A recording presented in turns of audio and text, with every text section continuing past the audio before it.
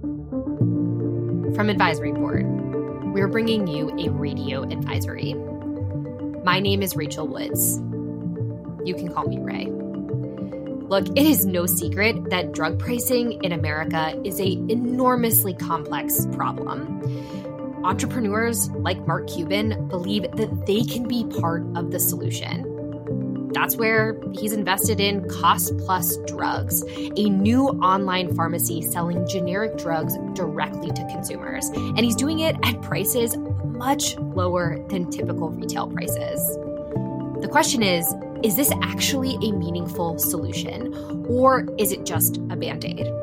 Can the federal government step in and adequately fill those gaps? And what does this mean for the rest of healthcare? To answer those questions, I've brought two advisory board pharmacy experts, Gina Lohr and Chloe Baxt. Hey, Gina. Hey, Chloe. Welcome to Radio Advisory. Thanks, Ray. Good to be here. I'm going to start with a question that's a little bit fun. I swear there's a point which might reveal itself immediately. But let's start with you, Chloe. Do you watch reality television? Yes, I certainly do. Huge Bachelorette fan here. Gina, do you watch reality TV? Are you a fan of the trashy television? I have gotten into it on occasion, but not on the regular. But if I start watching a season, then it's all gone. Then you're locked in. Yeah.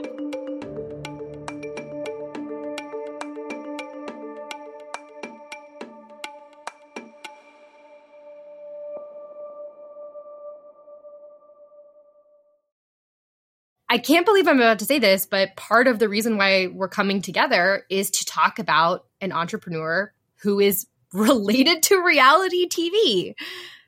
Who the heck is Mark Cuban, and why should health leaders know that name?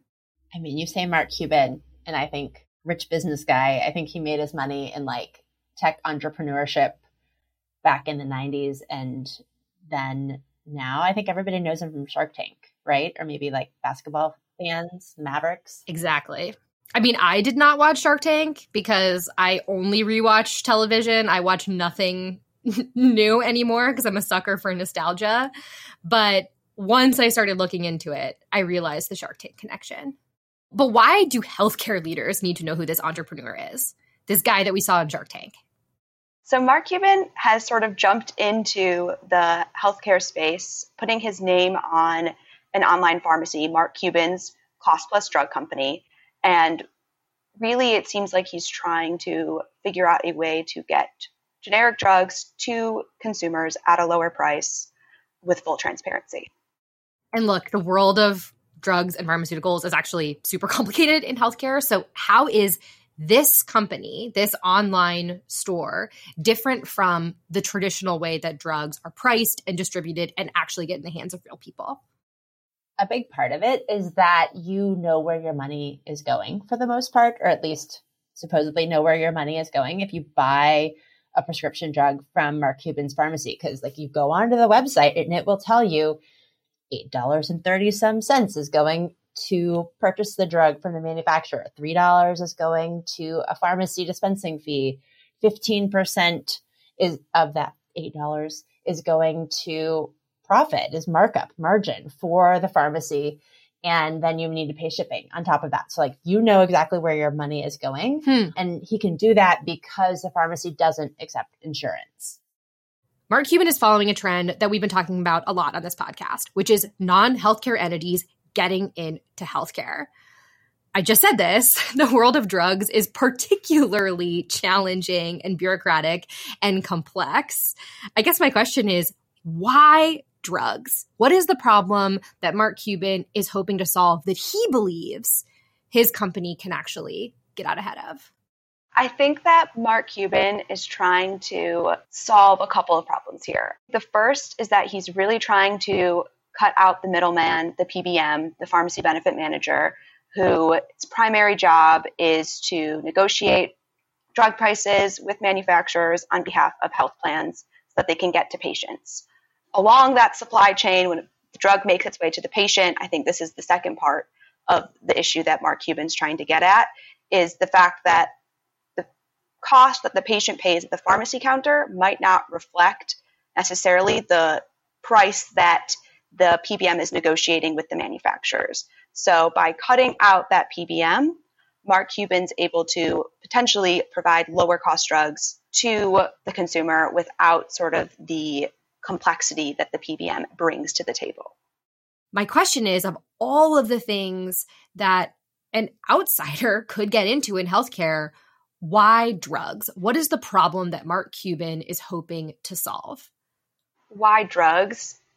Like right off the bat, maybe a cynical answer is because there's a lot of money in drugs and you can sort of come off as the good guy and offer lower prices and still make, like Gina mentioned, a 15% markup on every transaction. Mm-hmm. What I think is maybe the more moral answer is that it is very complex. There are a lot of players, middlemen, pharmacy benefit managers, other stakeholders who add that complexity. And what Mark Cuban's trying to do is simplify it as that external disruptor coming in, offering these lower prices in a very transparent way and hoping to get more patients access to their medications. And there's the very clear consumer angle of drug prices are through the roof and consumers, patients, purchasers want lower prices for their pharmaceuticals. How exactly is Mark Cuban's cost plus drugs able to actually act as a middleman and make a profit while also offering, such lower prices for people? So I think it's really important to flag that he is only doing this for generic drugs right now. So it's one type of transaction that he's focusing on. And with generic drugs, I mean, you have so many different players in the supply chain getting the drug from the manufacturer to the patient who's taking the drug at the end of the day. You have the distributor in there. You have the pharmacy benefit manager, and you have the pharmacy, who are all playing a role in sort of marking up the price a little bit. And so by being the pharmacy and going directly to the manufacturer and promising a level of scale, he is cutting out any PBM markups and any distributor markups on those prices, and then promising transparency to take that price straight to the patient. I don't want to be the cynic here, but I guess what's the catch? I mean, one you just mentioned, Gina, which is we're just talking about generics, and it's not even all generics, right? But this sounds very much like a white knight who's coming in, but that can't be true. I mean, I think if you're a patient who takes like one or a handful of drugs and they're all generics and you can just switch your pharmacy wholesale to Mark Cuban's pharmacy, it might be a great deal for you. But I think there are some downstream implications, both at the patient level and societally, that it's important that we talk through. I mean, if you're a patient, anything you spend on your drugs through Mark Cuban's pharmacy isn't going to be building toward your deductible for the year. And so if you're a patient who is counting on that spend to get you to the deductible faster so that you're paying less later on, you're not going to get that benefit. Also, adding to Gina's point, where you need as a patient, often your most savings are not on those generic drugs. Like you need savings on those brand name drugs, those specialty drugs. That's where your copays are going to be the highest. So although there is a benefit to getting lower cost generics, and I'm not saying that you can't spend a lot of money on generics, you certainly can, especially if you have a lot of prescriptions, but that's not where the biggest pain points lie. What you're getting at is the reality of just how complex the system is. And even as, good as cost plus drugs intends to be, while also making money, right? We are talking about an entrepreneur here. It's not a perfect solution. So let's spend a little bit more time talking about some of these ripple effects. Maybe they're unintended consequences. Fragmentation is a big one that you just mentioned, Gina. What are some other consequences that the industry is just going to have to grapple with, even as lower cost drugs through this online marketplace is a benefit for at least some people? It's something else that I'm paying attention to or thinking about with Mark Cuban, as well as other digital disruptors that sort of take national scale to lower prices for patients, is sort of a question of like, what's the impact on retail pharmacies, community-based pharmacies? Is this going to take just enough more volume from them that they're not able to keep their doors open anymore? We hear a lot of talk about retail pharmacies struggling. I think they're also trying a lot of strategies to stay afloat. So it's unclear what will be the straw that breaks the camel's back, but it's certainly worth thinking about, what's the role of the local pharmacies in this? So Gina just mentioned fragmentation, and I think an important part of that fragmentation is the fact that many patients, I think the average patient on Medicare has about 50 prescriptions. We already discussed you can't get all of those prescriptions filled, most likely at Mark Cuban's drug company. So you're going to have to necessarily split your medications across different pharmacies. And that can really impact medication management, pharmacists' insight into any potential side effects that could conflict or be additive. And you lose that element of care that a pharmacist can bring to the table when they actually have the insight into and across all of a patient's prescriptions. Which, reminder, if our listeners missed the conversation that we had with Walgreens a couple of weeks ago, we were reminded that the patient-pharmacist relationship is actually incredibly strong and can be deeply loyal, on par with, if not greater than, the relationship with somebody like your primary care physician. So that's not something to discount. Look, none of those ripple effects are small. So, I guess my question is, do you recommend that real people use this service, or is this a flash in the pan that's making good headlines and getting a lot of retweets on Twitter, but maybe isn't ready for the market? I think Mark Cuban's pharmacy is filling a huge need for some patients. There are people in my life that I care about who I have recommended they go and look up their prescriptions and look to purchase them through Mark Cuban's pharmacy, because purchasing the copay cost for their generic drugs is high, might be a barrier to them being adherent to those drugs. And, comparing their copay through a variety of health plans to their costs through Mark Cuban's pharmacy, especially if they were to get a 90-day fill, it's lower. Like, they're going to save a lot of money, and maybe that will make the difference between them being able to take these life-saving medications or not.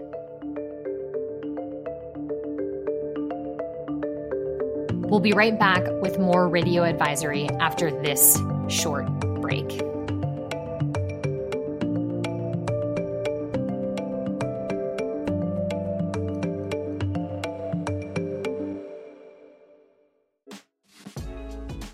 Healthcare news is nonstop, but the Daily Briefing can help you stay on top of what's happening.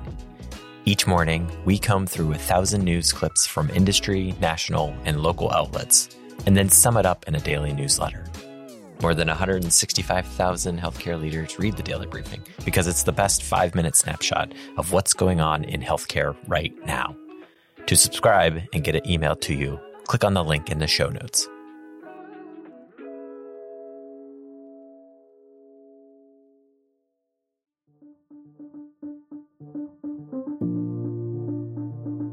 We've been talking a lot about Mark Cuban, in part because it's been something that's taking up a lot of airtime in our headlines. But there's another thing happening in the world of drugs that's also been in the media. And that is, of course, the federal government's efforts to reduce and control drug pricing.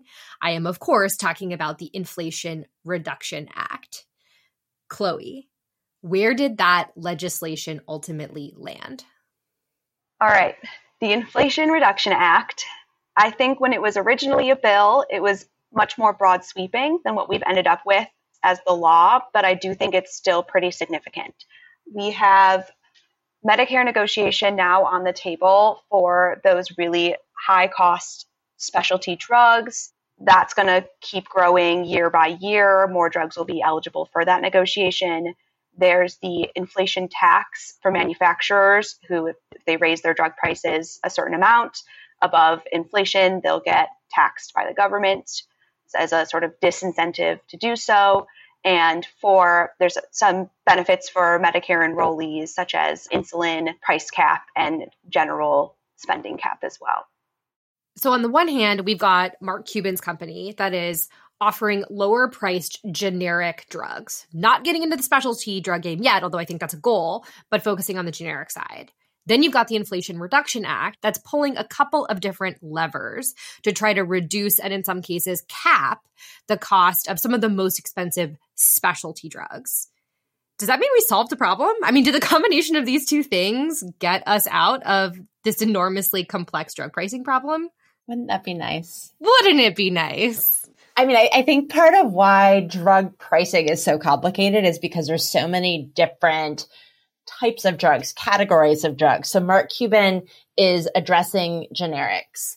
The IRA is addressing some of the most costly drugs, I think 10 a year, but there's still plenty of drugs out there. I think you need a lot more pieces to like fully get at all of the facets of the drug price problem. I guess as researchers then, what are you going to be watching for next? You've got two key players that doesn't even begin to scratch the surface in how many folks are focused on the complex problem of drug costs and drug pricing. What are you going to be watching for to see how the industry reacts to this new legislation and reacts to this new disruptor? With the legislation, I think there's a lot of speculation about how it will change manufacturers' strategies. They're really the entity that was most impacted. Do they now raise the prices that they launch new drugs at because they're not going to be able to raise those prices as much on a year-over-year basis because of the inflation price caps? Do they have different strategies with their biosimilar launches because of the impact that the negotiation will have on some of those high-cost biologics? I think there's a lot of questions, more questions than answers about the interplay of the Inflation Reduction Act drug provisions on drug costs themselves. And on Mark Cuban's side, I mean, I'm just so curious how the industry responds. I think watching to see if he spurs entities toward transparency with the transparency he brings, watching to see if other pharmacies launch with a similar model or look to beat him at his own game in a way. Like, are PBMs going to latch on to transparency there?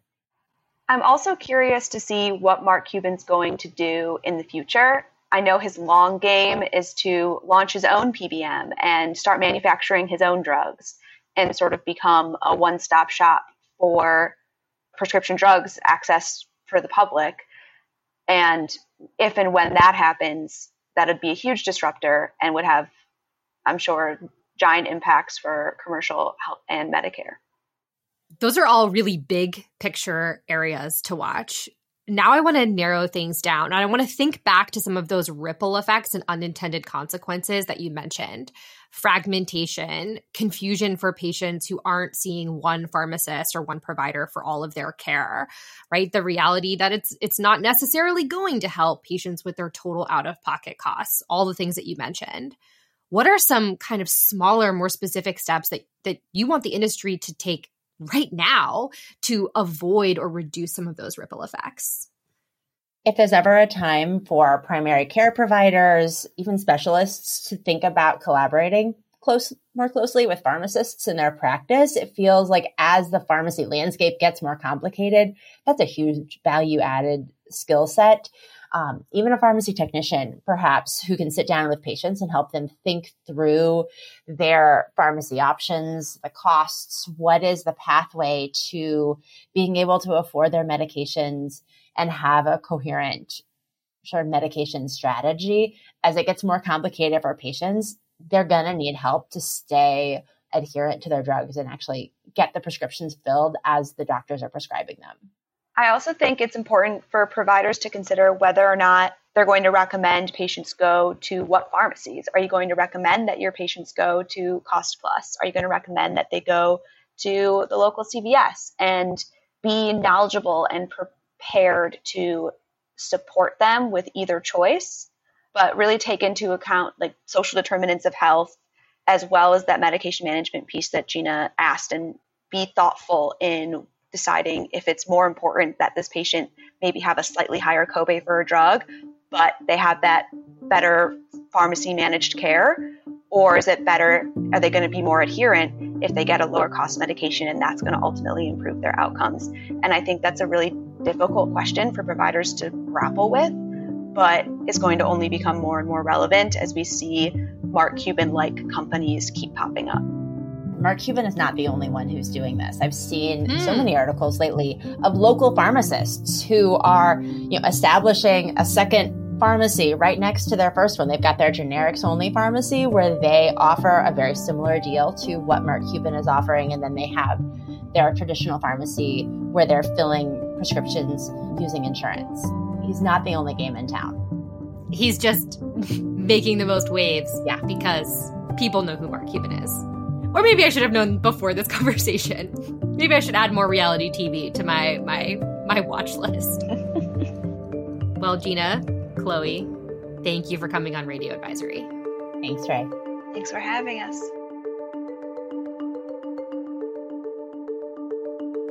Look, I wish that I could tell you that one or both of these solutions would solve America's drug pricing problem.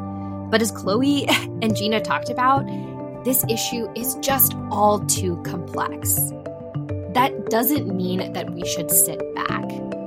It is going to take action from people like you to help move the needle on drug pricing. So remember, as always, we're here to help.